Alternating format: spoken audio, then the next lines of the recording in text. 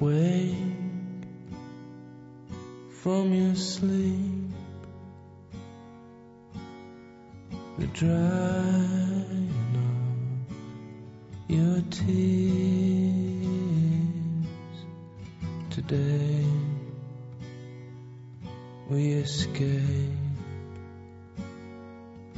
we escape.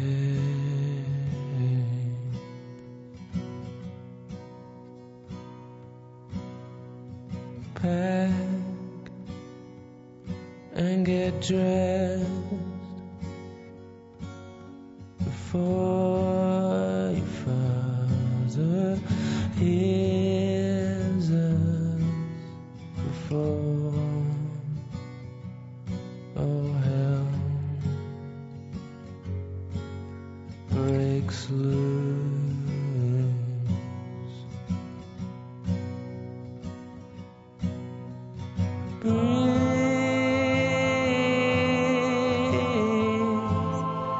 Keep breathing, don't lose your nerve.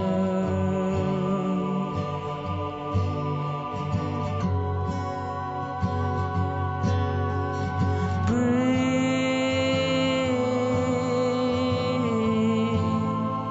keep breathing.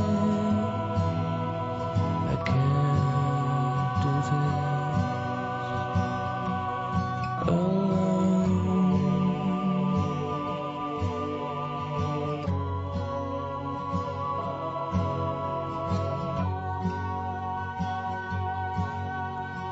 Sing us a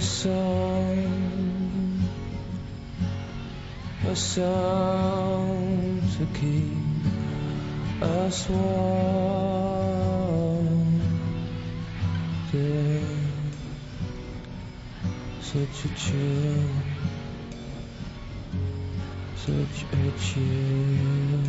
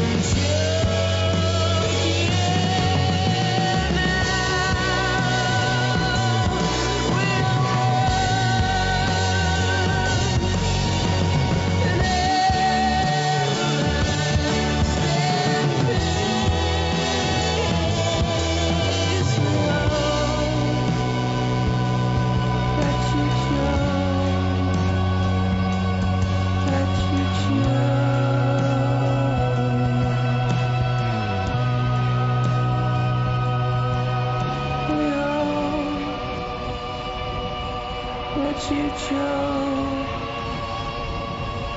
let you choke.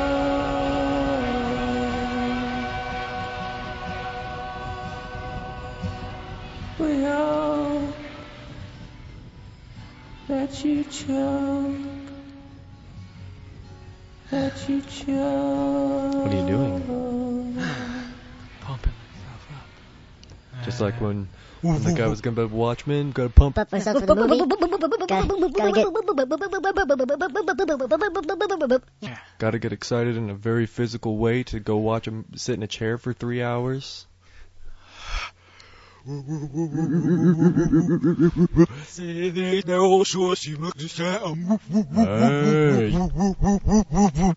don't think we should start our episodes with so many sexual references. You could totally Well, it's not like it was intended. I didn't intend any homosexual references. You could. But I didn't. That's what the gay couple said. My ass is gonna be so sore at the end of this. But we said we were gonna sit on our ass for 3 hours. I suppose you could. No, but I mean, what if we went into the episode just saying, my ass is gonna be so sore at the end of this? Face Facepalm, yeah. So how's everybody doing? They can't answer you, so don't even bother. Well, They could comment, but we'll be so far drawn. Yeah. Say it out loud. To Where yourself. we can't hear you. You could write to us and tell us how you're doing. Okay. You know, that'd be a good email to see. We're doing good, And that's it. and that's it. Like, why did you send us? You asked us. I don't remember that. Well, they could At the but end. go. They mark the time in the episode. And then they put lol at the end. I didn't. Yeah, that's just like on YouTube. Yeah.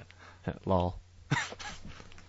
Well, we're the Mental Masturbation Podcast. If you didn't already know, We have a website. we do have a website, www.mentalmasturbationpodcast.com. Codcast. Codcast, where we don't catch cod. We Throw them back in. we go to the store. We get the cod. We go Dead to fancy ones, dead restaurants, frozen. and then we cast them into the ocean. It's We're the codcast, and all we're doing is intellectually stimulating conversation while we're doing that. Yep. Mm-hmm. That's a lie. I'm against Yeah. lying. There's total. There's no utter- difference between lying and joking around. None. We're completely serious. Serious business. Mental Masturbation Podcast. Codcast. Well, yeah, you can, if you go to the website, we now have an RSS feed, so you can subscribe to that and then get updated as to when we update the page, or you can fan us on Facebook if you're on Facebook often enough to get updates from us. Otherwise, you can email us at mentalmasturbationpodcast@gmail.com, and there's a link straight to that from the website. Other than that, Yada yada yada. there's a fancy website just at your disposal. Just Yada go look yada it up. yada. Heh, pretty good. Oi. Schutzbot. The Grabbler. Schmuck.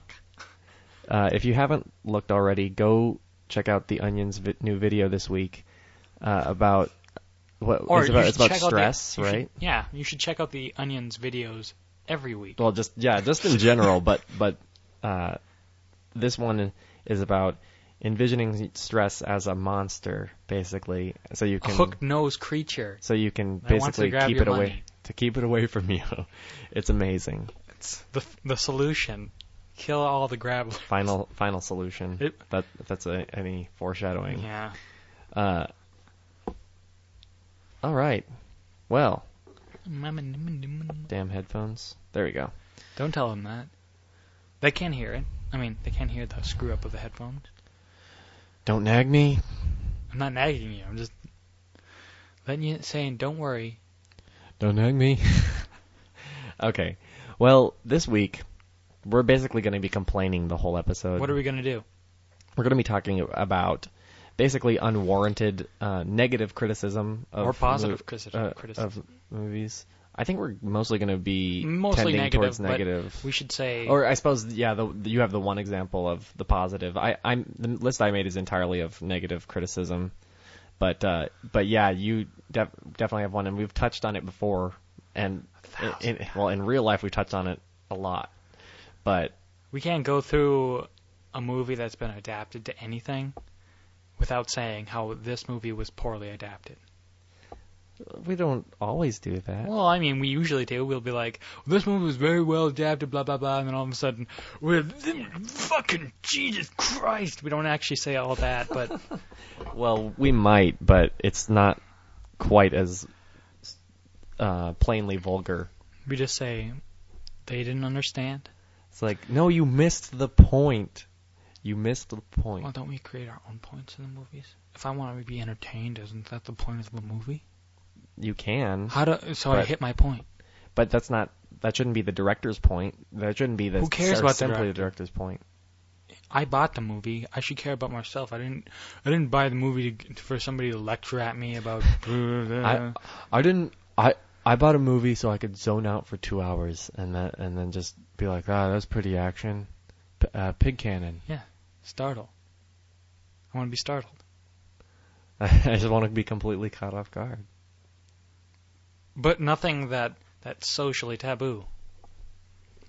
If there's something that I wouldn't accept, my children seeing, I won't watch it. That's why there are websites. I think there's one. I think it's called MovieGuide.org. Let's see if I can. If it didn't get 4 stars, I don't. If somebody else didn't give it 4 stars, here you go. MovieGuide.org. That's it's a Christian website about like if somebody says hell or just whatever, it tells you about it. Oh no, there's all sorts of anti-Christian stuff in these movies. How many? Well, this one has a negative the movie Middlemen that's coming out. It's about the beginning of the porn industry. It has. Better stay away from that one, folks. Well, I think it has a 4 out of 4 stars for quality, but -3 for content. Language heavy. It gave -3. Yeah. -3. So far, we take away the 3 stars that we gave for quality. 1. Language heavy, violence moderate, sex heavy, nudity moderate. I have a question. Yes. Doesn't the quality of the movie determine how good the content of the movie is, or the content determine the quality? But it's not. What they're saying is that structure, like, it was a brilliant film. It's See, beautiful, beautiful film. Personally, but there is so much offensive stuff in there. I just can't even take it. I'm gonna blow my brains out, even though God doesn't want me to commit suicide. That's how bad it was. They're gonna make me go against the word of God. Well, that's the whole point of these websites. They don't want people to get tempted into anti-Christian behavior. See, there's a difference between non-Christian and anti-Christian. No, there isn't. There is a book called Frodo and Harry on this website. It's probably about witchcraft. But J.R.R. Tolkien was a Christian. Roman Catholic. Christian. Roman Catholic. No, the link didn't work. Stupid. Should be website. Lutheran. Yeah, serious? Come on. 95 Theses. Martin Luther was so smart, and he wasn't, like, extremely anti-Semitic or anything. He was revolutionary. I think he wrote a book called The Jews and Their Lies. I'm going to look that up right now, too.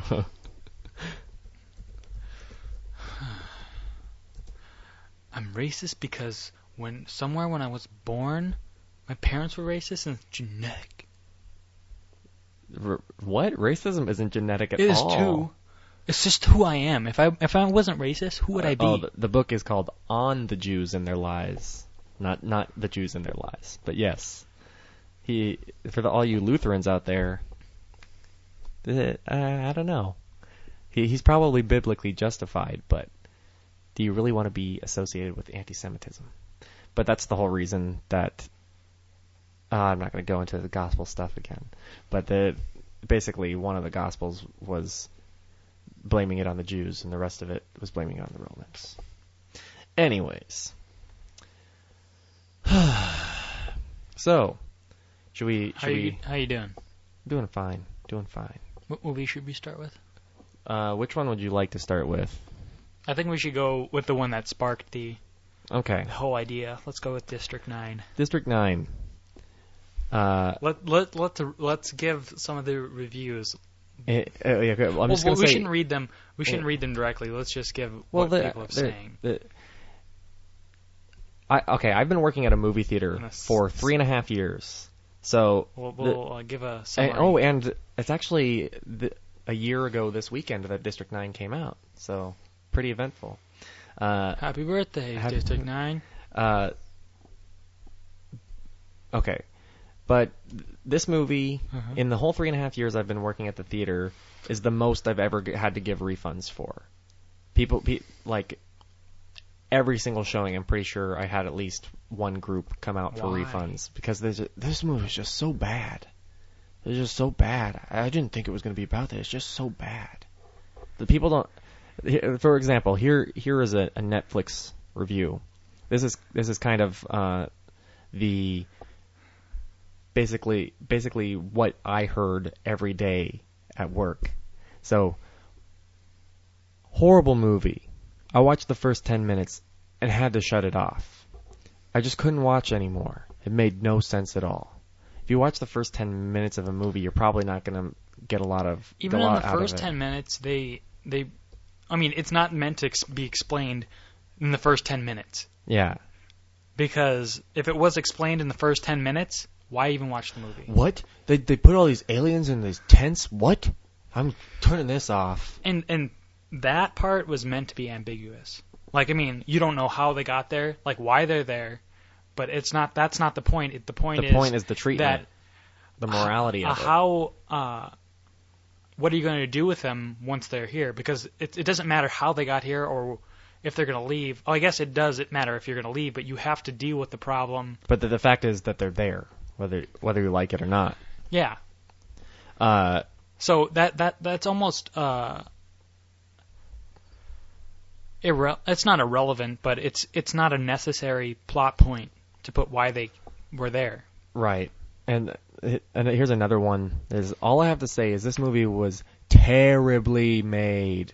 There is no big name actors in this movie. Holy crap. I really thought this movie would be cool being the way the aliens looked, but boy, I was really disappointed. If I could, I'd give this movie 0 stars.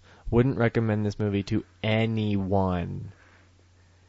And really, big name actors, what the hell does that have to do with it? A lot of people actually thought, what was the main character's name? I mean, what was his actor's name? Sharlto Copley? Yeah. A lot of people said that he was a newfound star. I honestly thought, like, he probably was, but I thought he was going to be, like, pretty close to getting a Best Actor nomination for that movie. Yeah. Because, I mean, he did a fantastic job. He said man a lot, but that's because... Man? Falcon prawns? Oh, good cat food, eh? Yeah. But seriously, he did a great job. Oh, cracked my back. Just like last week. I think that was last week. But the movie, in philosophical terms, it brings up that David Hume, basically, he was sort of a utilitarian, but he was making this argument that people, the only reason that we have justice is for utilitarian needs. Like, obviously, if we have an abundance, basically an infinite amount of each item possible, then there isn't going to be any punishment for stealing, or because you can get the same thing for no cost, pretty much. And whatnot, but it's more complicated than that. But basically, the instance he was making, or an example he gave for the justice having utility, justice only being useful, or obviously if it has utility, justice only being implemented if it has utility, is, say we find this race of 1-inch Martians. Yeah. That has highly sophisticated, like, medical and other scientific technology, but they have no military technology. Mm-hmm. It wouldn't do us any, like, pretty much.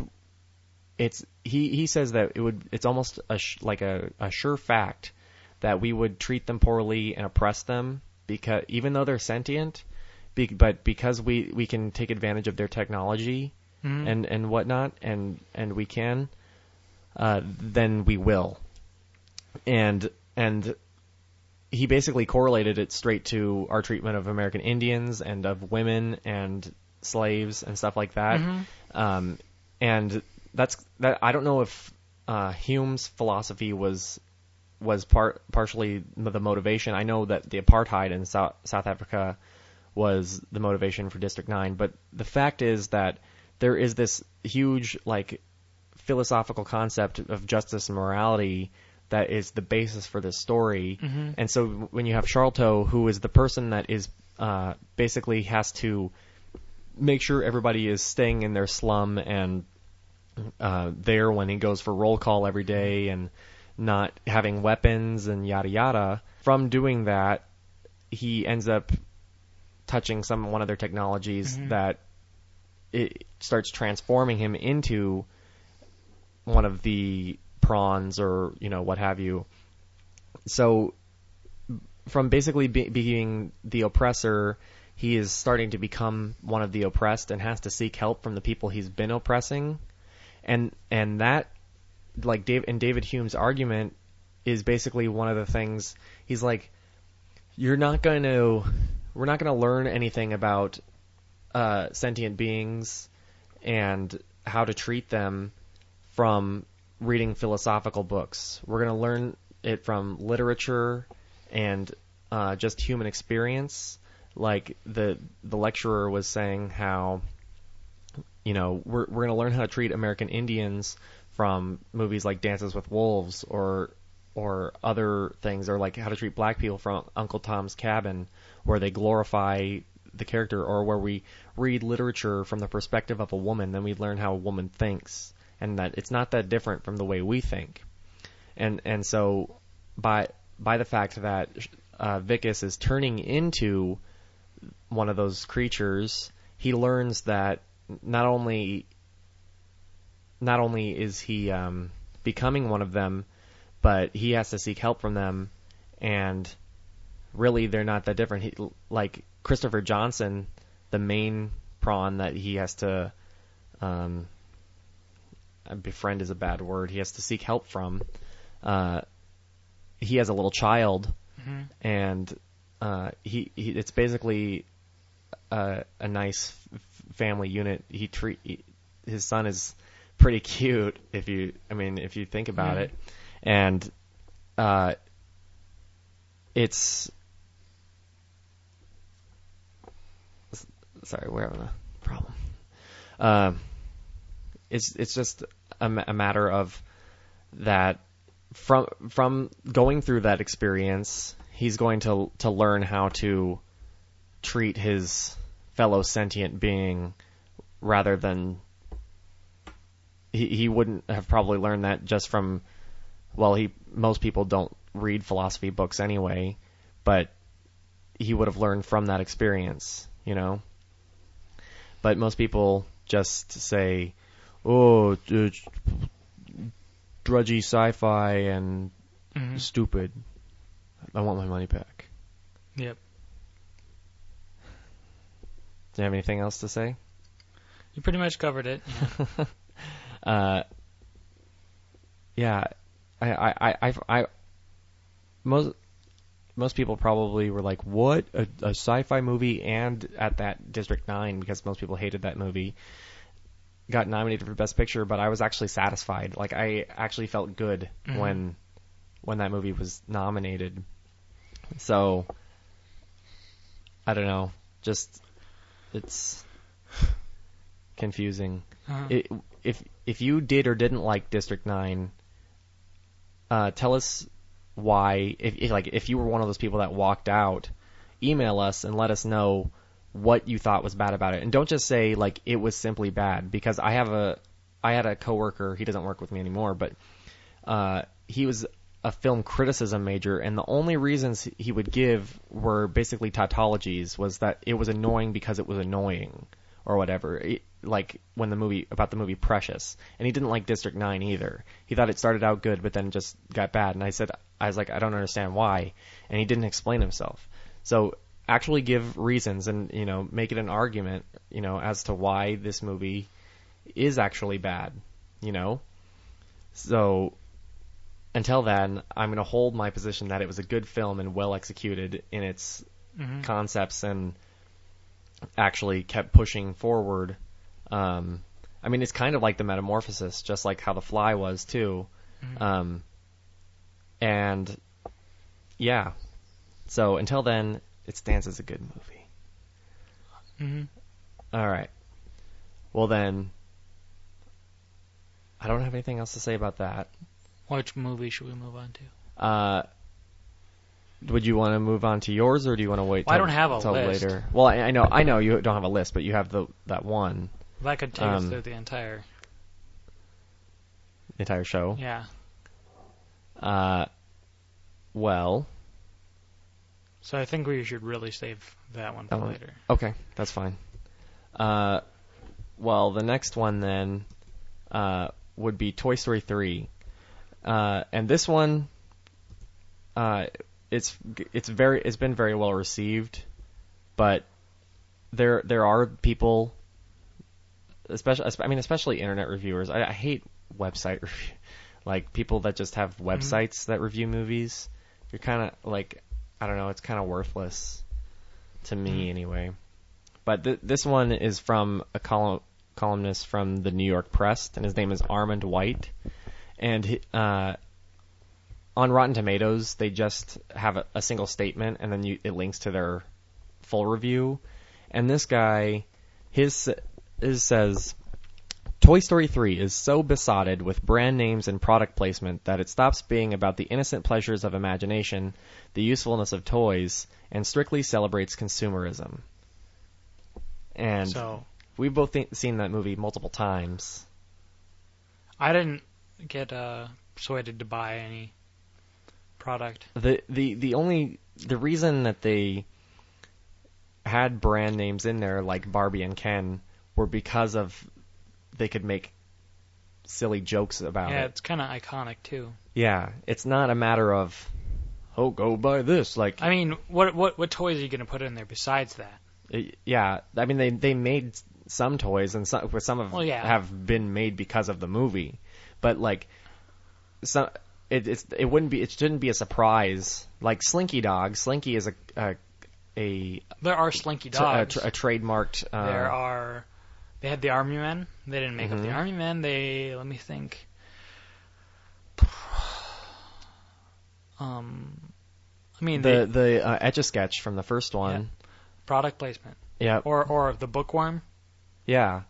And so what? They're still a character, and because of those, the way they've been created, they could fill a role in the movie. The movie was still about their relationship to Andy and their relationship to children in general. Yeah. How children become attached to their toys, and putting it from the toys become attached to the children. So it's no longer a one-way relationship. It's a two-way relationship between right, but it's only and perceived as a one-way relationship. But and then, a child will perceive it as a two-way. Well, yeah, but they don't understand the real perspective of the toy. Like that's what you from the perspective of the movie, they don't get found out. That's what you think. That's what I think. Would you elaborate, sir? That's what you think. All right. Toys are alive. They just don't show it. We should just assume they are alive. Yeah. Assume until otherwise noted. You have the burden of proof to say that they aren't alive. Tell me that bear right there isn't alive. Well, the tiger, but... From every example of biological material that we have, it's not made of functioning biological material. Even the magical stuff? There is no magical stuff in biological material. I'm not talking about. I'm talking about there's biological and then there's magical. Well, we don't have any evidence of any sort of magic. Who doesn't?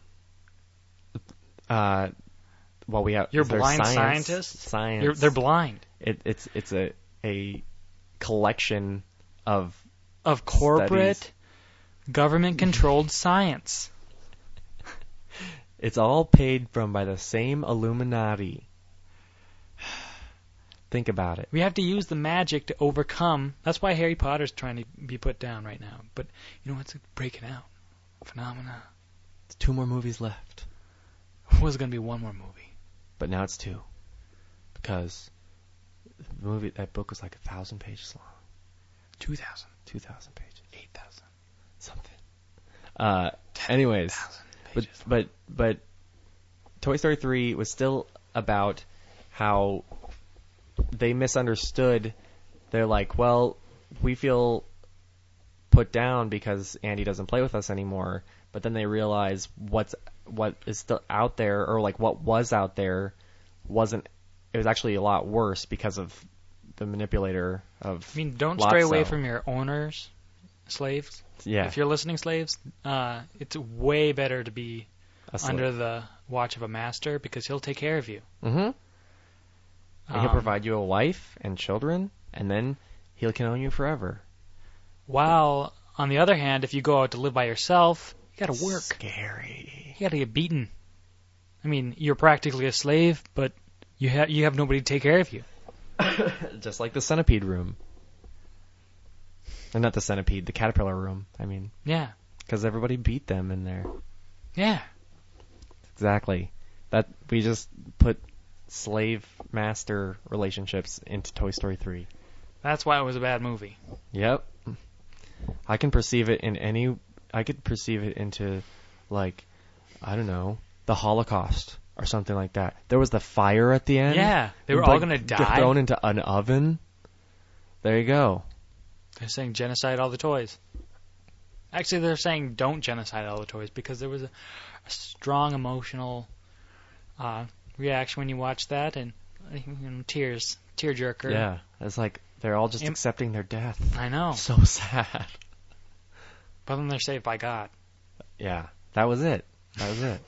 There's God, not those 3 aliens. No, they accepted Jesus into their heart, and the claw came down and saved them. Resurrected them. They're the 3 disciples. The 3 little alien guys. The three disciples? No, they're the Father, the Son, and the Holy Spirit. There you go, Trinity. Perfect. And they have 3 eyes. Seriously. The Father, Son, and the Holy Spirit. Father, Son, Holy Spirit. Father, Son, Holy Spirit. They're the Father, the Son, Holy Spirit, but they all have the same Father, Son, Holy Spirit. And each one of those Father, eyes, Son, Holy Spirit. Oh wait, no. It's communism. They're all the same. Oh shit. They're all the same. Yeah, they all. If you watch the Buzz Lightyear Star Command, we've they have a mind link. Slave master relationship in Toy Story 3. We've Holocaust, communism. Oh, don't forget accepting Jesus into your heart. Oh, and accepting Jesus in your heart. Yep. So really, you can make any movie into anything you want it to be, and then you can make it into a bad movie. I suppose. Well, and that even so, that's purely content based. That's not actually on the artistic value and form of it. That's just like, I didn't like the meaning of it, so it was bad. Yep. I mean, I guess you can criticize the story, but the story isn't the movie itself. Like, you can take a bad story and tell it well through film. You know what I mean? Mm-hmm. Like, you can take a story with not a lot of substance, but you can Where the Wild Things Are. You can do a lot of cool things. That's actually a movie I was going to... artistically to express yourself through the film. I didn't have it listed, but I could have brought it up. It's another movie that guy said the first hour of it was really good, and then the second hour just sucked. Like, but he didn't explain himself. But Where the Wild Things Are, the book is like 12 pages long. I can just see that you're watching the movie and, oh, this is really, really awesome. I love it. And all of a sudden, 59 minutes, 59 seconds, 60 minutes. Oh, fuck. This sucks. This turned bad. Exactly. Real quick.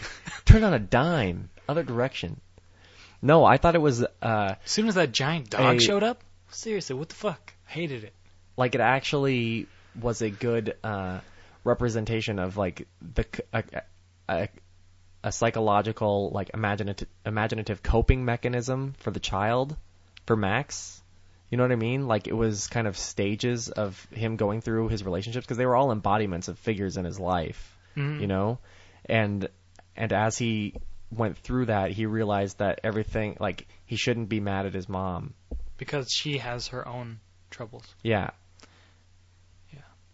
And from the book, you don't, I mean, you'd have to interpret way more because it's so vague. It's really just strictly narrative. There's not a lot to interpret. Mm-hmm.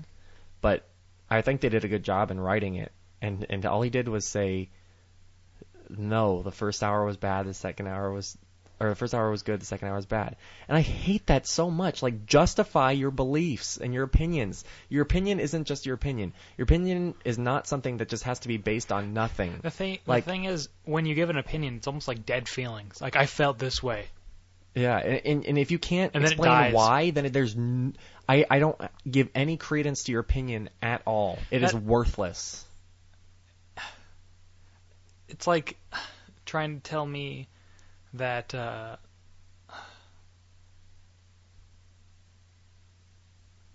like, I'm angry. Why are you angry? I don't know. I'm just angry. Do I have to justify my emotions? They're my emotions. It's my emotions. I can just have them. When people say, no, it's my opinion, I don't have to back it up. Or say somebody's happy in a really tragic moment. I'm just really happy right now. You know, like, this guy died, but you know what? I feel actually really happy. Why do you feel happy? I don't know. Just 'cause. Just 'cause. Like, how morbid does that sound? I suppose that's a And different it's- situation, but not even just from a morbid angle. It's unjustified. exactly. You, what if you give an opinion if a movie was good or bad? That's like giving an emotion without an action without justification. Because forming an opinion is an action, Mm-hmm. and you should form your opinion based on justified Like evidence. yeah, I guess. or a reason, like based on your own.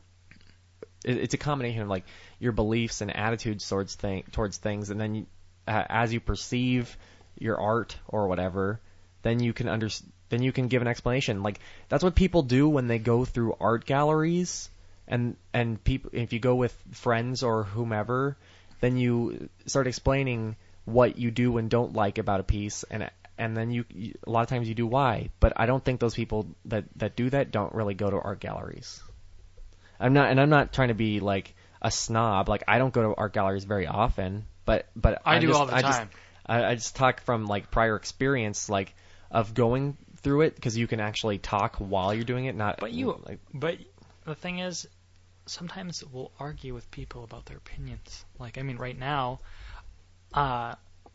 like if people see it as now we're arguing about how our opinions conflict, but what we're really pissed off about is nobody can give a good reason why something's bad or why Mhm. something's good.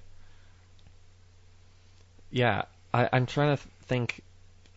I know there's been examples of when people can actually justify, because an opinion is not something that's true.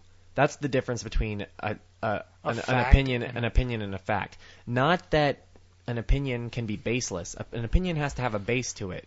That is not. That is something that is shared between an opinion and a fact. But the only difference between an opinion and a fact is that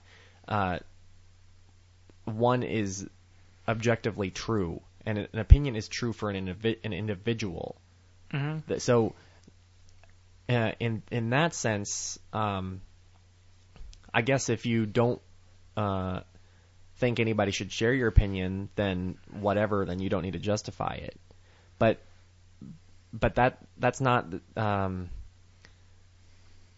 the same thing as if, like, if you want somebody to, if somebody thinks that movie is bad and you think it was good and you want to explain to them why it was good, then you need to justify your opinion. Mm-hmm.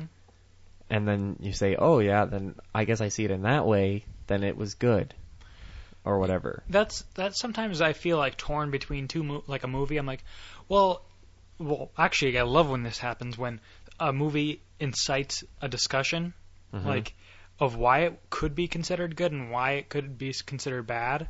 Mm-hmm. You know, even like crappy movies. I mean, not crappy, but remember we went to Pandorum and one of our friends liked it a lot. liked it a lot. He said he liked it a lot, but I mean, his opinion has changed since he realized how, that was kind of ridiculous. But we went into a discussion and got cliched at points too. on how the movie. Well, this movie is Pandorum. Mm-hmm. And how we went into the movie thinking it was going to be like this psychological Well, horror of space. Not even just that, but like we'd heard from people like, oh yeah, it's pretty good. Like people that like I trust relatively well on movie opinions. But from the trailer and whatnot, we thought that, I didn't think it was going to be like a masterpiece or anything, but I thought it was going to be decent, and it was going to be like what Pandorum is when it's like, it's kind of like Cabin Fever sort of, but for space. And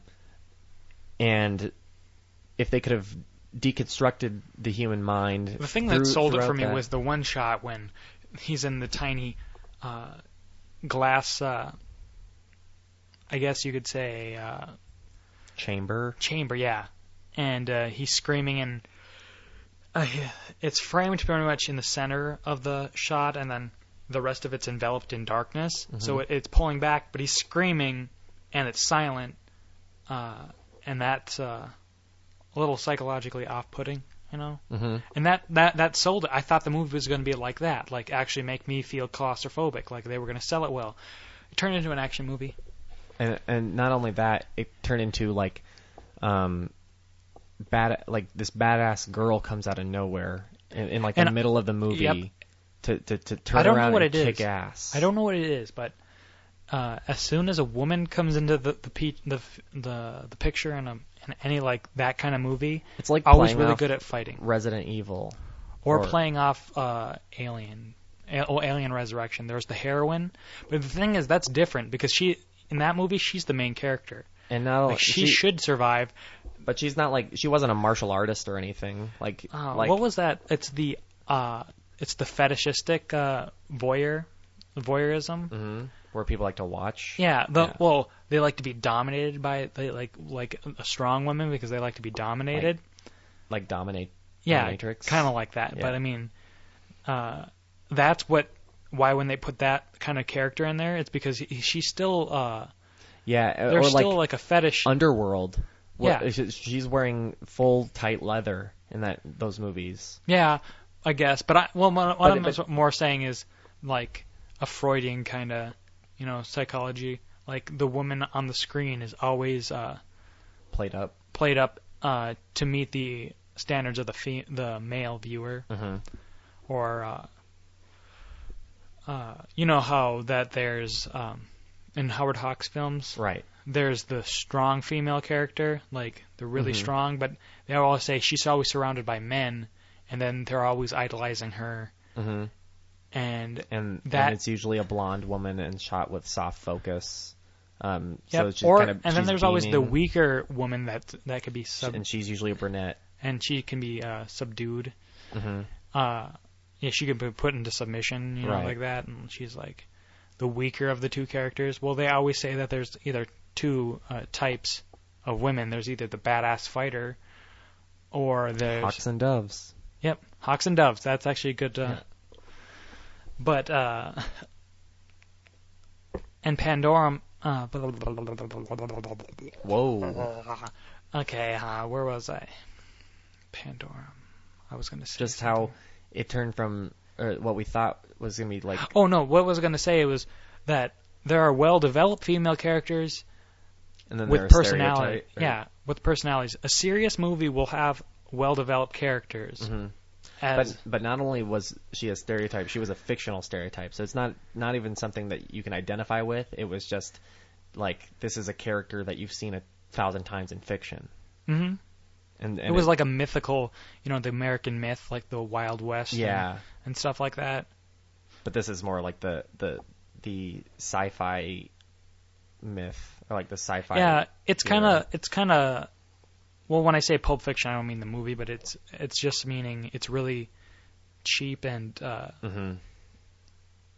and it's basically there to make money. Yeah, and it's produced quick. But people like will studio eat that up, films. and people will eat that up saying it's amazing. Mm-hmm. Oh wow, here's here's a comment from Where the Wild Things Are from RottenTomatoes.com. This is MovieCrypt.com is the guy's website. And it says, "Never having read the book, it must be better than this." That's all he had to say. I mean, you don't get that much. He's hype so on there. funny. But I wonder what he is. He's probably funny. He's just trying to be humorous. Certain people, I don't know. Yeah. Certain people like to go to movies. His background is just full of skulls and like red skulls. MovieCrypt.com. There's death there.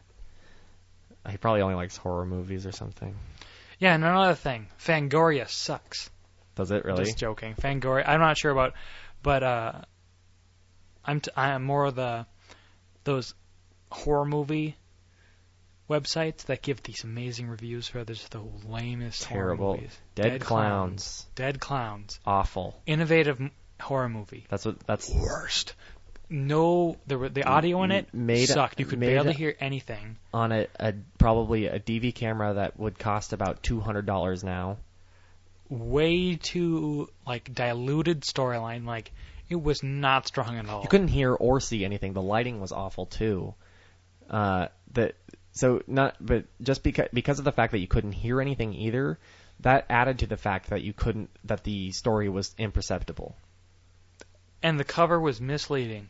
They said that they were going to be like zombie clowns or dead clowns, you know? It's like, no, They they weren't. rise from the bottom of the The ocean. so they have seaweed heads. Ha ha ha. And they're made out of paper mache or muslin mache or something.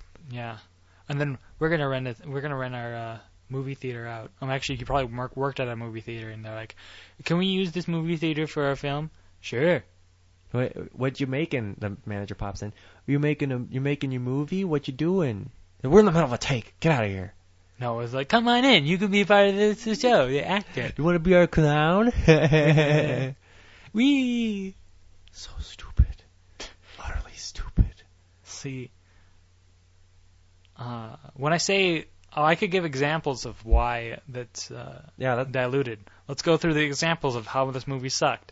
Many people agree that it sucked, but let's go through the reasons why this movie sucked. But the point is, if you have an opinion, be able to pin down the reasons why you have it. The pacing. Okay, well, first of all, there's the blatant audio thing. I don't think anybody could hear. All they used was the microphone on the camera. They didn't actually use a boom microphone or anything, or a decent microphone. There were no big name actors, first of all. First of all, that's the biggest objection I have to the movie. No big name actors. Come on. I don't even know where to begin. This movie just was... Don't rent it. Don't even rent it. I'm serious. Like, don't rent it. But no, it was not innovative at all. They used pretty much standard continuity editing, which was probably not even close to... Like, there's probably little errors here or there, but not even just... I mean, I didn't look for them, obviously, because I was already zoning out while watching it. The thing was that the reason it probably said an innovative horror film on there was because it got picked up by Lionsgate. Lionsgate probably picks up a shit ton of really bad horror movies. Yeah. And pays websites. Yeah, web critics to do it, because horror films are probably the highest rented movies besides porn and shitty American Pie sequels. You know, I think actually shitty American Pie sequels aren't rented as often as you might think. Well, okay. I don't... They must be rented, like, decently. Maybe not, like... I'm not saying... you know, like, well, top of the rental box office. Yeah, it's like American Pie 4. But Stickler's Revenge. But the fact is that, you know, because they keep getting made, means that rental stores are willing to buy the copies of the DVDs, and so therefore that they'll make their returns on there. They probably make, like, where they make the majority of their profit. I don't think that the DVDs get bought from actual customers that much, but the fact is that they'll get rented, especially if they have naked women in them, because then somebody will rent it to masturbate to. Yep. And then that ensures. Like, why don't you just do? There's loads of free porn on the internet. Loads of it. Especially if you search "mental masturbation podcast" at Google. Did we find any? There in the image search there was a few. Remember last week's episode? Oh yeah. Yeah. Porn. But yeah. Rape. All porn in this is just rape. That will show the woman feeling pleasure from it, you know? So not like it's consent or anything. No, rape. It's rape. The most common type of rape is DP, donkey punch rape.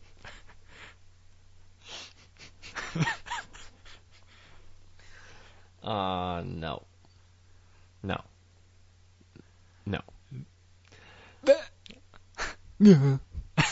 Okay. The next movie we have is American Psycho. This is one of my favorite movies, actually. I still need to post it, and it'll eventually be on the website, but I'll call Lionsgate produced that movie too. But you know what I'll do? I think they distributed it because Mary Harron did that independently. Well, I know that Lionsgate, didn't produce it. They probably picked it up. But yeah. what I was gonna say was, I'm gonna call them and tell them that you stole the rights to the movie and you're posting it on the internet, and they'll take it down immediately. I'm not getting paid for it at all. Intellectual property. But I'm not getting paid for But it. you're reproducing it. It's not reproduced. Yeah, it is. What do you think that entire scene was?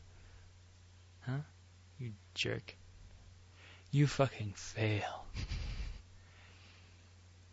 Oh, Lionsgate, I hope you're watching. Watching an audio-only media presentation. That's not what I meant. Don't you mean listened? This is us fighting on the podcast right now. You're going to show Dead us sounds. what it sounds like?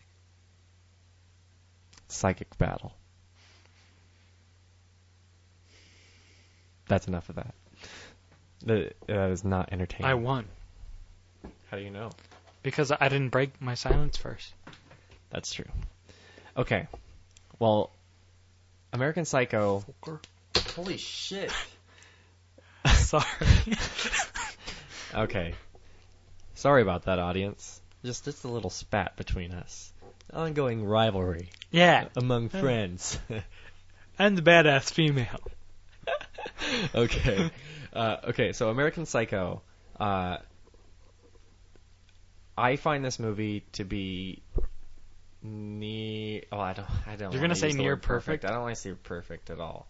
But like, It's really good. It is fucking amazing. I find it. It is definitely one of my favorite movies, and I think that the dialogue and the character work was done extremely well, especially with Christian Bale's and Jared Leto's character. Like, that's basically the reason I wanted to do it for my directing class, was because of the behavior, like the sheer pompousness and arrogance of these characters. They were completely shells of human beings. Like, that's the whole like premise behind this movie, is that Christian Bale has no real identity. He's The funny thing is, his real identity is kind of emerging throughout the movie. You know, that like of the murder. he's a psychotic, but But the only thing he like. because at He- the end he's like, blah blah blah, fucking blah blah blah. Like, Well, let's see, I killed all these people. Like, I'm gonna go to jail. Blah blah blah. I don't think I'm gonna get away with it. He gets away with it. Spoiler Mhm. alert. It's because nobody knows who anybody anybody is, because they're all just The shells. same. They're all just trying to impress each other. So, let's see if I have it here. While he's looking, penis, penis, penis, penis, penis, penis, penis, penis, cock, penis. Power of the internet. Look up penis on Google. Shut up. All right. This is a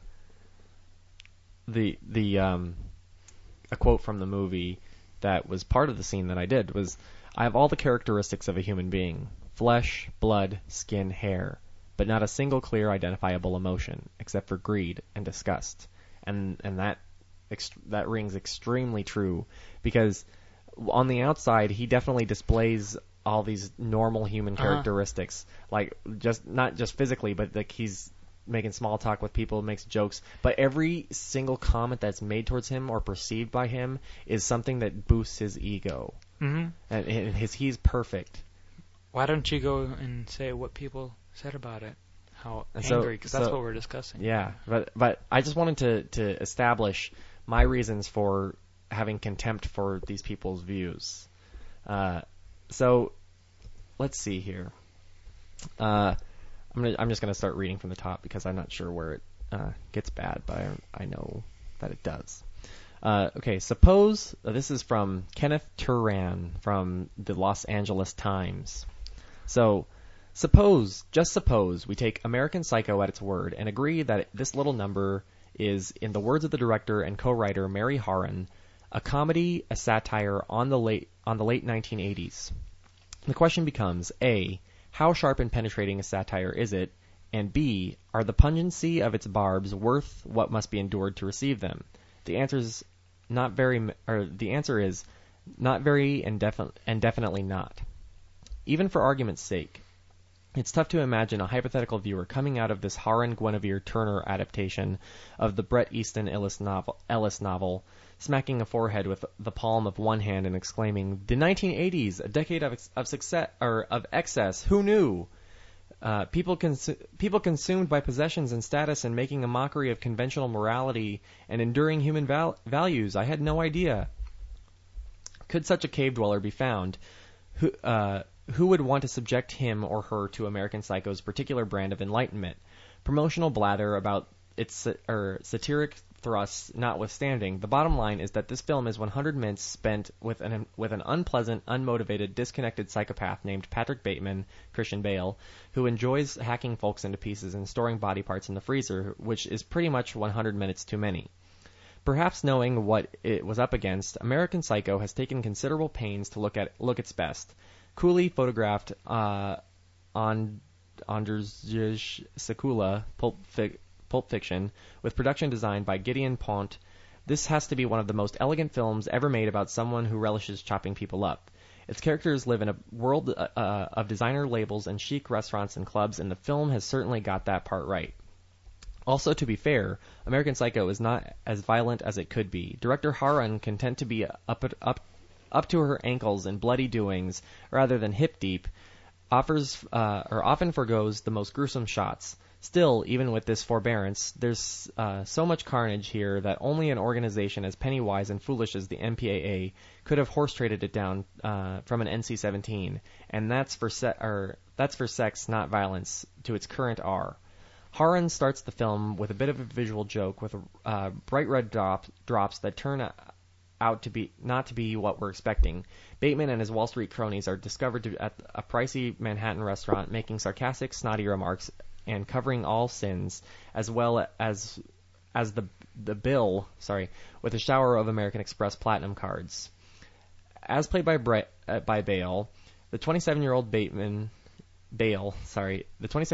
is the ultimate product of a society obsessed with consuming. Faultlessly groomed but empty of all feeling, he may say, "I believe in taking care of myself," but in truth, there's no self to take care of. Bateman is simply a healthy corpse who is accurate when he says, "There's no real me, I'm simply not there." While Bateman's grasping girlfriend, yada yada yada. Okay, so I think one of the main objections that this guy is raising is that there's too much gore, and I thought he said that there wasn't enough gore. No, he was saying that to her credit that she skipped some of the bloodier shots. Like, the thing is that for a film like this, gore is effective. Like, gore is part of the point, and there is some like graphic gore, but not a ton. For a movie about a serial killer, like it's about the character who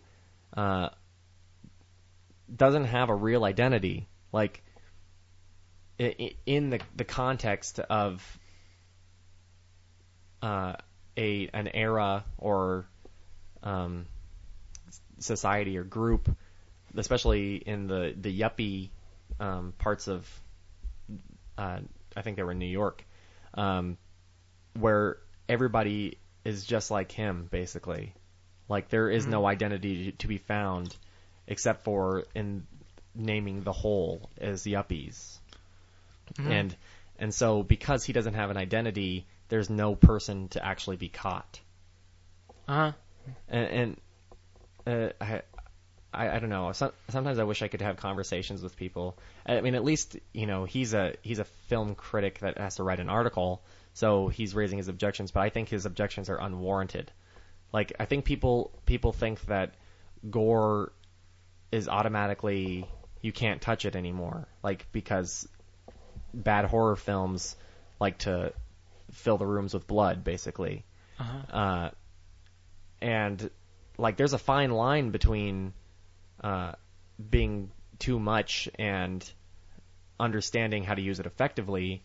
And in my opinion, Mary Harren used it effectively because it was a movie about a serial killer. So when people just think that gore in films is now taboo because they don't, they think that it's part of American pop culture, that I just think that they don't know what they're talking about. Like, it's not really taboo. It's more, you can't drive a meaning with it. It can't be used. It's a redundancy in artistic culture or like film culture. Yeah. But I still don't think that's true. Like, so sex is in a lot of films. Actually, in America, it's not so prominent. Not as much as in Europe, but still. Well, which is the absolute opposite. Yeah. Violence in Europe. But is a bad thing. I wrote a whole, like, last semester I wrote my final term paper for my director studies class about sexuality and identity in David Lynch films. Like, sexuality is a prominent theme in David Lynch movies. Mm-hmm. And I could actually post that maybe on the website if anybody wants to read it. But like, sex is an integral part of people, and it, you know, people don't like it, but it gets used often because, like, there is something to be said there. You know, it's about being effective and not overflowing or overfilling your cup. You know. Yeah. That movie still has it's not rotten on Rotten Tomatoes. It's still fresh, but it's only at a 66%. But I just I find that to be, definitely one of my favorite movies ever. Right, as of right now, ever. Overrated. No, we've watched it together and Overrated. He enjoys it. Yeah. Who are you to say that I enjoy it? Well, from my perception of the way human interaction generally plays out, I'm empty. You could be empty just like Patrick Bateman. Well, we got another movie coming up. What is this? Oh, this guy only recently, he's going to review Breathless in 2010. He's about 50 years too late. Come on. You're not going to stop. Huh? You're not going to stop, are you? I don't know. All right. Well, we got another film. How many? This is my last one. Well, we could talk about David Lynch too after this, but we can talk about. I'm not going to say the name of it, but we could talk about yours. No, you can say Watchmen if you want, but Watchmen. we're not gonna talk about Watchmen At all? No. We're not going to? No. No? All right. Well, anyways. Let's see here. Well, Antichrist. This is a movie made by Lars von Trier, I think, last year. This is another film where people don't like the gore thing. They think that because it's a staple in American culture that it's a problem. Lars von Trier isn't even American anyway, but they think that you're just appealing to audiences because they like it. And it's stupid. Like, this had a very clear point with the characters it was trying to make about trauma and the stages it pushes some people to, especially with the trauma that this woman endured. Well, not only that, but she let what happened happen. I mean, we've already gone through spoilers, so we can do this, but like her baby jumps out the window, and she just lets her. She's in the middle of having sex with her husband, and she sees her baby climb up onto the ledge and just jump, and she just continues to keep going with the sex, and therefore that leads to a lot of sexual trauma or sexual lashing out in the future. But there's like the 3 stages. I don't remember what they were. Grief, pain, and think the last one was Death. Was it? Something like that. Maybe. But I thought it was... Or was Sorrow. No, it was Grief. Pain and Sorrow, I think. I don't think it says in this article, but you're very close, if not correct. I don't remember exactly, but like I thought the movie was like done extremely well. Like I didn't going into it, I didn't think it was going to be that good. Just like how you didn't think Kick-Ass was going to be that good. Uh-huh.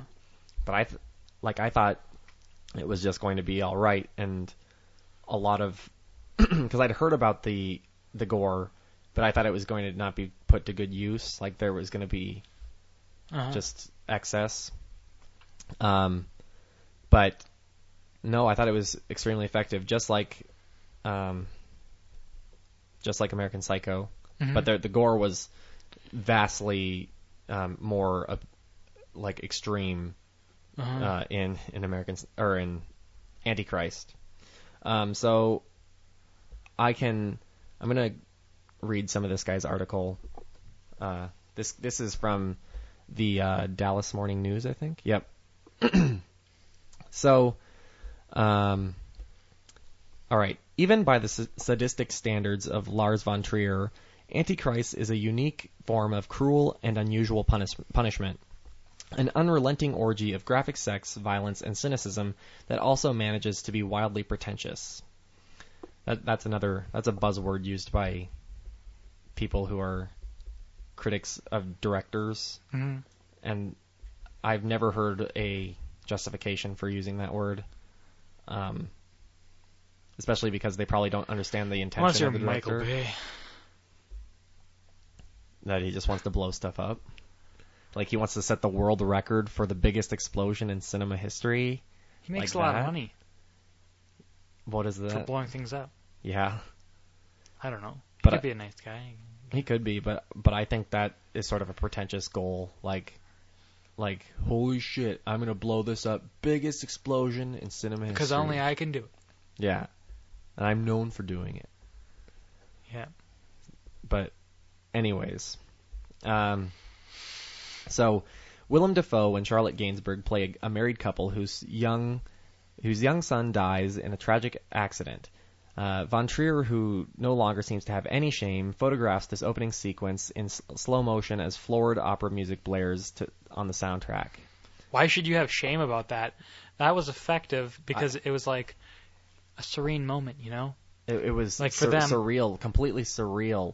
Like it's sort of the. Well, it wasn't really. No, but I said serene. No, but yeah. I'm making the comment of surreal. Like it's completely there's a dualism of what's supposed to be like the ultimate pleasure in sex, and then as this baby is like slowly making its way towards impending doom. Yeah. Like it became completely dreamlike. Well, I didn't think that. I think it was the opposite of dreamlike. It was clear and vivid and like it wasn't like there was nothing out of place. Everything seemed fine until the baby jumps out the window. You know what I mean? Yeah, but I wouldn't say that. Well, makes what it would make it dreamlike? Well, I just thought that the way that it was filmed and whatnot put this put an emphasis on it for sure. I don't know. I thought it just seemed to like just to flow in a. It was very detailed and vivid. When I think of a dream and surreal, it's kind of ambiguous and nothing makes sense. And when I think of I just don't think dreamlike or surreal fits into that. Mm-hmm. How that was. I think the rest of the movie fits into dreamlike because it's hard to tell what's going on because it's clear that he followed the rules in like continuity editing, classic. Until they got to the rest of the movie was just he broke a lot of rules, parent rule, like. And that's another thing that we have a big qualm with our film student Colleagues. yeah, I guess that would be, or there are other fellow students or whatever. They absolutely hate jump cuts, and if you know what jump cuts are, they're technically breaking a film production rule.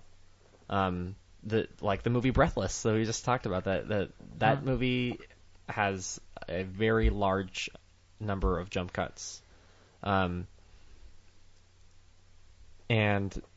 that's one of the reasons why they hated that movie. Too many jump cuts. Well, the reason why wasn't because it was art. It was because he just wanted to save money. Yeah, that's stupid. I don't think that I really, really doubt that was the reason that he did that. I mean, even if he wanted to save money, he could have done it in a bunch of different ways, but he chose to do it this way. In a way that would have made a bunch of film students mad. It's not like and right now I'm chopping down like as if I was like cutting or like talking on a soapbox. Yeah. But yeah, I see your point. It's not like he was mindlessly just cutting into the film. No. Well, I was talking about with with Antichrist about the surrealistic like difference. Well, it was so. But it's also it was like it's in it was black so, and white, and was everything so, was so pristine. Yeah. Like that in a sense, like you don't get that image, so it kind of seemed unreal. I felt like everything was glass figures. You know what I mean? Like I don't know, like perfect falling snow.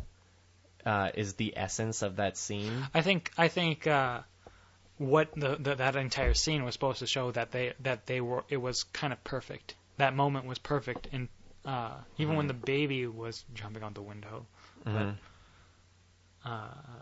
like it kind of made it seem like everything was all right, even though they show penis going into the vagina. Yeah, that was, I was just thinking of that as like it was perfect except for that.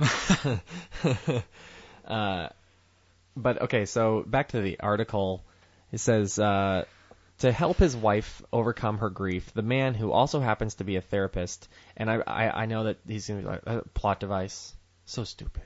I don't think he says it, but I know that when he says it's Dash, who also happens to be a therapist, Dash. It's like, so convenient, you know? It's not like they in the middle of the movie, they were like, oh, and by the way, he's a therapist. Yeah. It's not like they're explaining. That's kind of like they're not doing an information dump like, oh, well, by the way, what are you? I'm a therapist. Grace at the end of Predators happens to be a serial killer. So, I thought that was kind of dumb. Or, yeah. I thought that was like, yeah. That was a cheap plot device. Yeah. I agree. It's yeah. That was the part that was off-putting in the movie. Yeah. But otherwise, it was enjoyable if you liked the first Predator movie. Anyways, so. He drags her to their house in the woods, where they talk, weep, have sex, and eventually turn against one another in shockingly violent fashion. First of all, that's basically saying he's putting a straw man in that, you know. He's like, it was just dumb, blah blah blah blah blah. He simplified it. He simplified it so much that you can take any angle you want to it. Yeah. Well, he's almost making it so you can only take one angle, saying it was just they just cry and blah blah, like it's like boom boom boom. The story's done. So stupid. When in fact the story was like it took a couple times to make out a well, I only watched it once, but we had a lot of conversation about it. Yeah. So yeah. So, complete with a talking fox and extreme close-ups of genital mutilation, Antichrist purports to be about how chaos reigns in times of extreme duress. in times of extreme duress, von Trier seems to be arguing we are no more than the sum of our basest impulses. Yet these characters aren't human beings as much as pawns that von Trier can manipulate to illustrate his puny thesis. You don't have to believe their actions, and you don't especially care. There's perhaps something to be said for the maniacal insanity of the final 20 minutes. Blood spurts in ways you could never imagine and never want to witness again.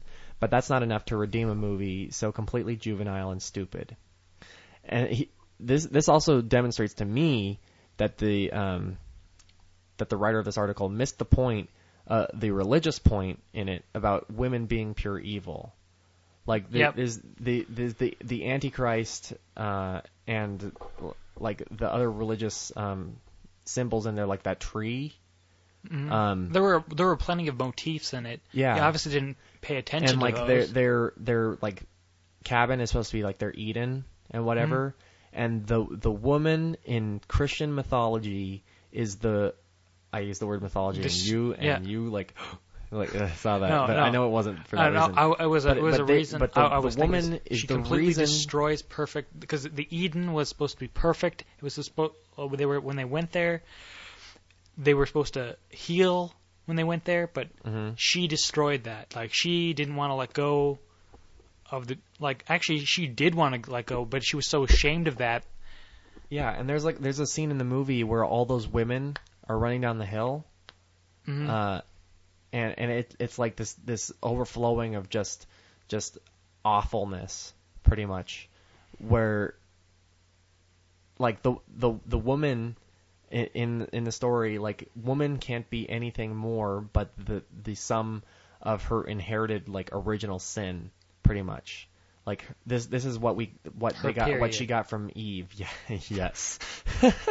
But this is like what a woman is. The essence of a woman is basically intrinsically evil, you know. And it's not like he was making a philosophical point. He was telling, like, in some sense, like, he was directing it in the like the Genesis account in the Bible, but it's not like he was making a statement about actual humanity. You know, mm-hmm. Well, he maybe he believes that, but from my perception, like, I understand the Genesis undertones to everything that was going on in the movie. Mm-hmm. Well, they even mentioned when the three kings, blah blah blah, and you know, when they show up, then someone will die, or you know. Yeah. And then that's another. Christian mythology, the three kings. The three kings visit. Yeah, and there's tons of numerology in the Bible. Like, there's sevens all over the place, and so are threes. 40s. Yeah, 40 days and nights. Yeah. And then there's other things. Yeah. They wandered 40 years in the 12, desert. 12 disciples. And then. But yeah, it's just really. A lot of actually science fiction writers apparently use 40, and they use Bible numbers to make a point. Even though they're not particularly religious, they're more secular. They use religious. Well, because they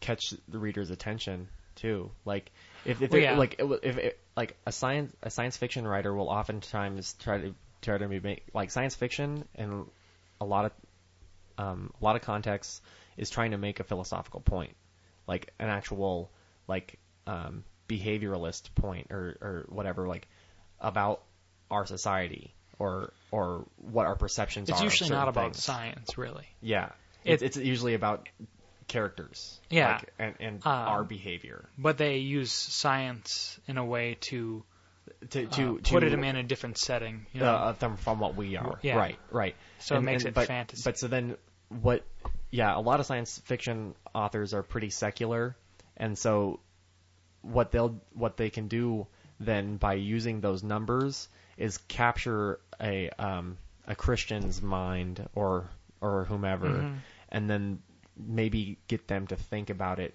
in a different, or in that context, or what have you. Yeah. and understand the actual problems that with whatever they're raising objection to. But you can also just like link it to the Bible, you know. Right. Well, I mean, that's usually what they're doing is they're linking it to a biblical story Mm-hmm. and putting that story in a secular sense, saying it's somewhat true, the Bible, but if you could look at it in this way, in this story. Like, well, yeah, not only that, but like usually the point is to make a moralistic message, like. Yeah. That Well, where something were is, we with Antichrist? We should probably talk about that. But that guy, I think it's pretty clear to me that he's missing several points, and he again, like the last sentence of his article, he wrote it off as stupid. Like, I mean, he probably did put thought into it. Like, I'm not going to deny him that, but I think, I don't know what it is, but some people just, and we're talking like we're the ultimate understanding, but when I have a disagreement with a person, you can usually argue my position, you know, especially if I understand my position very well. Like, if I just didn't like something, then I'll try to think my way as to why I didn't like it, but I may not understand right away, you know, as to why I didn't like it. You know what I mean? Yeah. But I don't know. I don't know if he didn't think very, very much about it or what. Maybe it's because he's from Texas. Maybe. Maybe. He's from Texas. So stupid. But that movie only has a 48% on Rotten Tomatoes, so it's rotten. I don't get it. Don't get it. Well, because there was jump cuts and it didn't make any sense and it was gruesome. It seemed like a shock movie, just trying to shock everybody. So dumb. But another director that is called Pretentious by the guy that same guy, is David Lynch. He's my favorite director. Like, I'd go as far as to say he's my favorite. And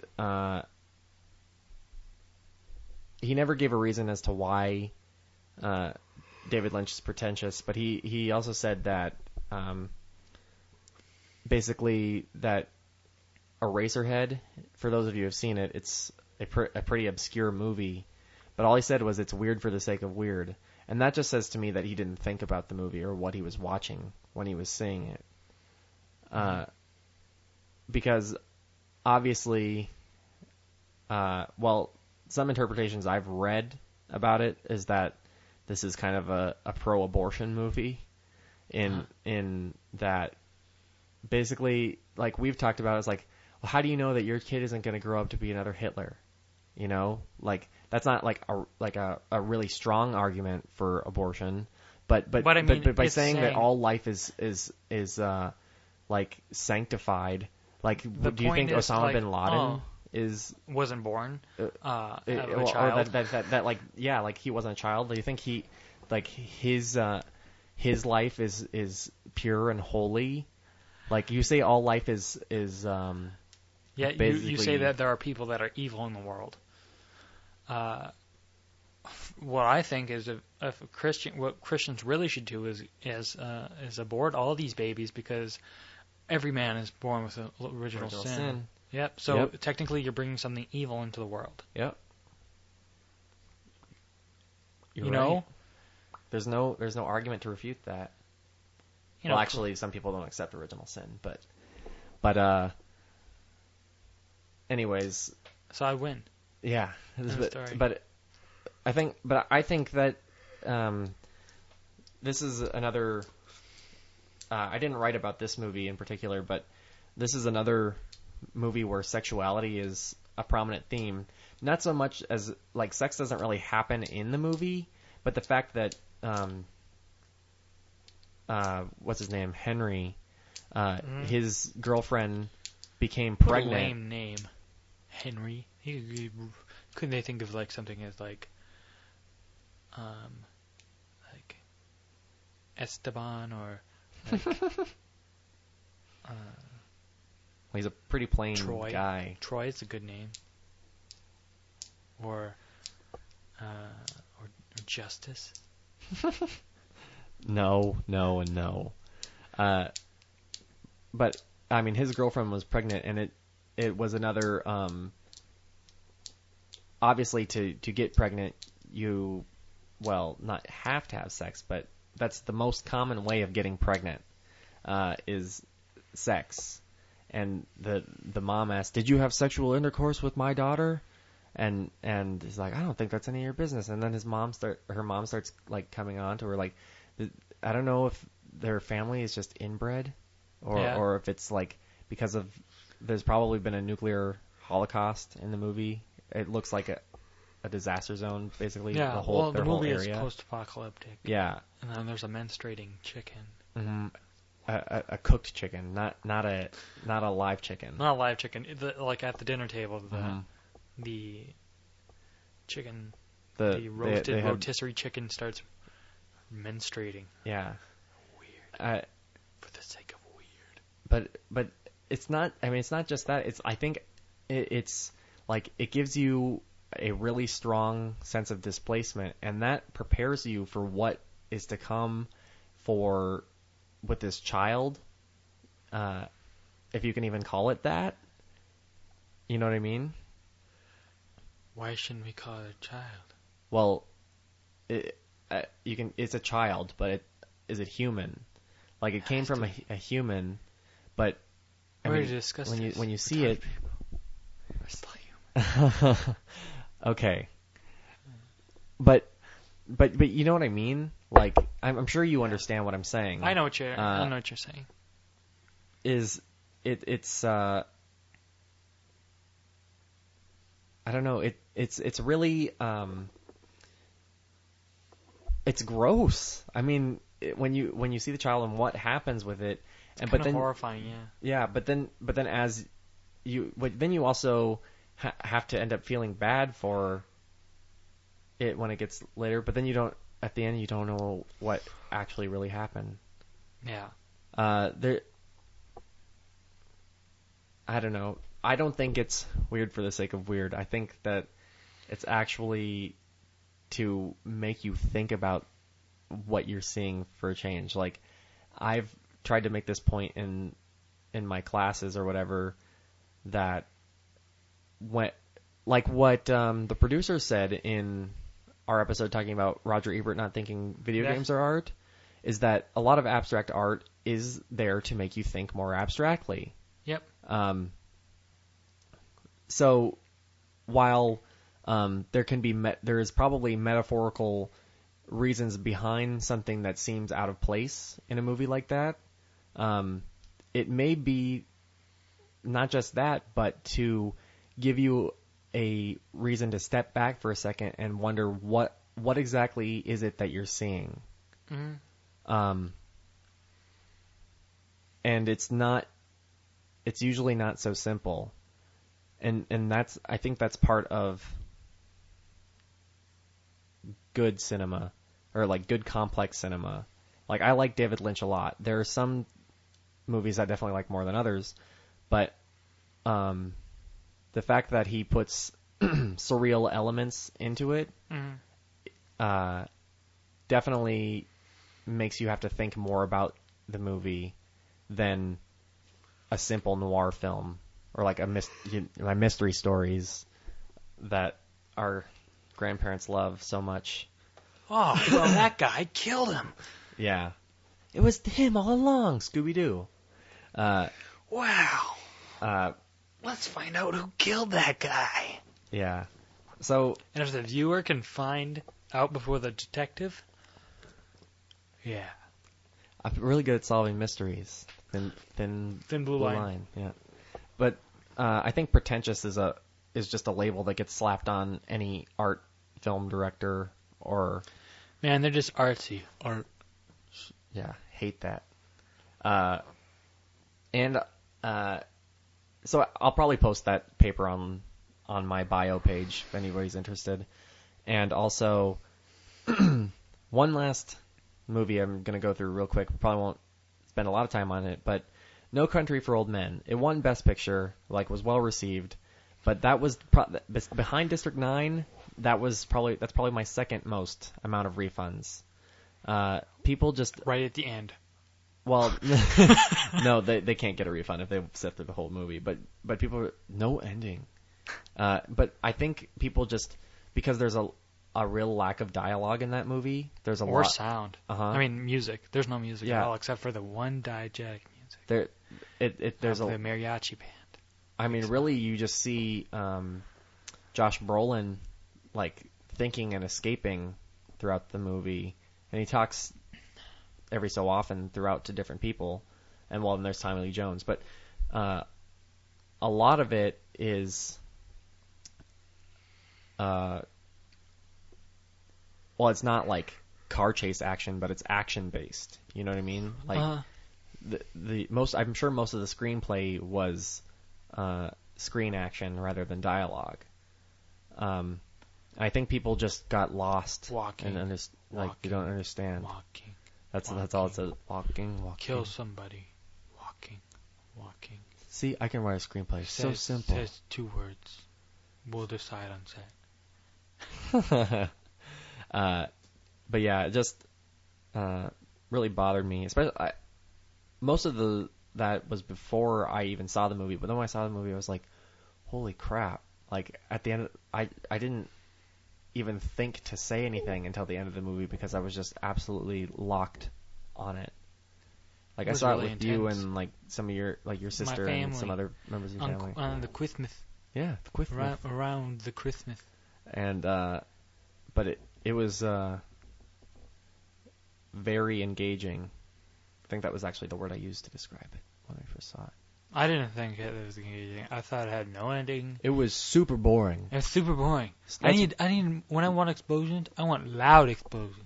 And car chase music. there was one loud explosion. There was a loud explosion, but it didn't have badass music behind it, and wasn't in slow motion. And there weren't giant ass robots that turn into cars. What are you trying to say? Transformers are stupid? No, it's the best movie I've ever seen. Well, you're saying that in sarcasm. Nuh-uh. I'm 10 times more serious than you are. Uh, I'm more serious than you are. There was some movie when I was looking up these movies. Oh, it was that guy that was critiquing Toy Story 3. Yeah. He said something about Transformers 2, yeah. I think. Let me Best see if I movie can. of all time. That movie I don't think. sucked. Dick. Worst ever. I could go into why it sucks right now, but Most of the potty jokes, potty humor, just all over the place. Volt. This transformer named Volt, this mysterious transformer who happened to be there to bring Optimus Prime alive. Here's the sentence talking about Transformers 2. Well, he's talking about, but none of these digital cartoon characters reflect human experience. It's essentially a board game that only the brainwashed will buy into. Besides, Transformers 2 already explored the same plot to greater thrill and opulence. Like he's saying, Transformers 2 was better movie than Toy Story 3. Are you serious? Yeah. Like not because of the story, but because it was more exciting. And Toy Story 3 and Transformers 2 had an equally good story, which was the suck to him. Holy shit. All right, to each their own. But we also can To each strongly our own. disagree. To each our own. 'Cause So we have- yeah, if you have any disagreements with us about any of those movies, especially like District 9 or something, then Well, I don't even know why we're going to argue it, because it's just your opinion. Why do you argue about yeah, opinion? why would you argue? You don't have to have any basis behind your opinion. Come on. I mean, I'm sure when I hate the Jews, Yeah, That's my that's just my opinion. That is a perfect example. Give me a high five for that, because that is exactly what I'm talking about. You need justification for your opinions. I don't even care. Like, it's just like extraordinary claims need extraordinary evidence. So for stronger opinions and about more important things, you need more justifications for backing them up. But if you're talking about just like, I like vanilla ice cream, that is a really simple thing is the arrangement of your taste buds. There's no real explanation. Simplify it to taste buds. Well, It's and the maybe construction of the vanilla. It's the craft of the ice cream. It's more than just the arrangement of your taste buds. okay, well, but it's a lot simpler of an opinion than examining art. And to me, it's not that simple of an opinion. Didn't you just hear what I said? It's the craft of the ice cream. You get what I'm saying. Yeah. But that's like the main point. Is this whole episode was just a giant rant on justify your opinions and justify your beliefs. Or the mental masturbation podcast, the Codcast. The Codcast. Thanks for listening. Yeah, make sure to email us and have a nice week.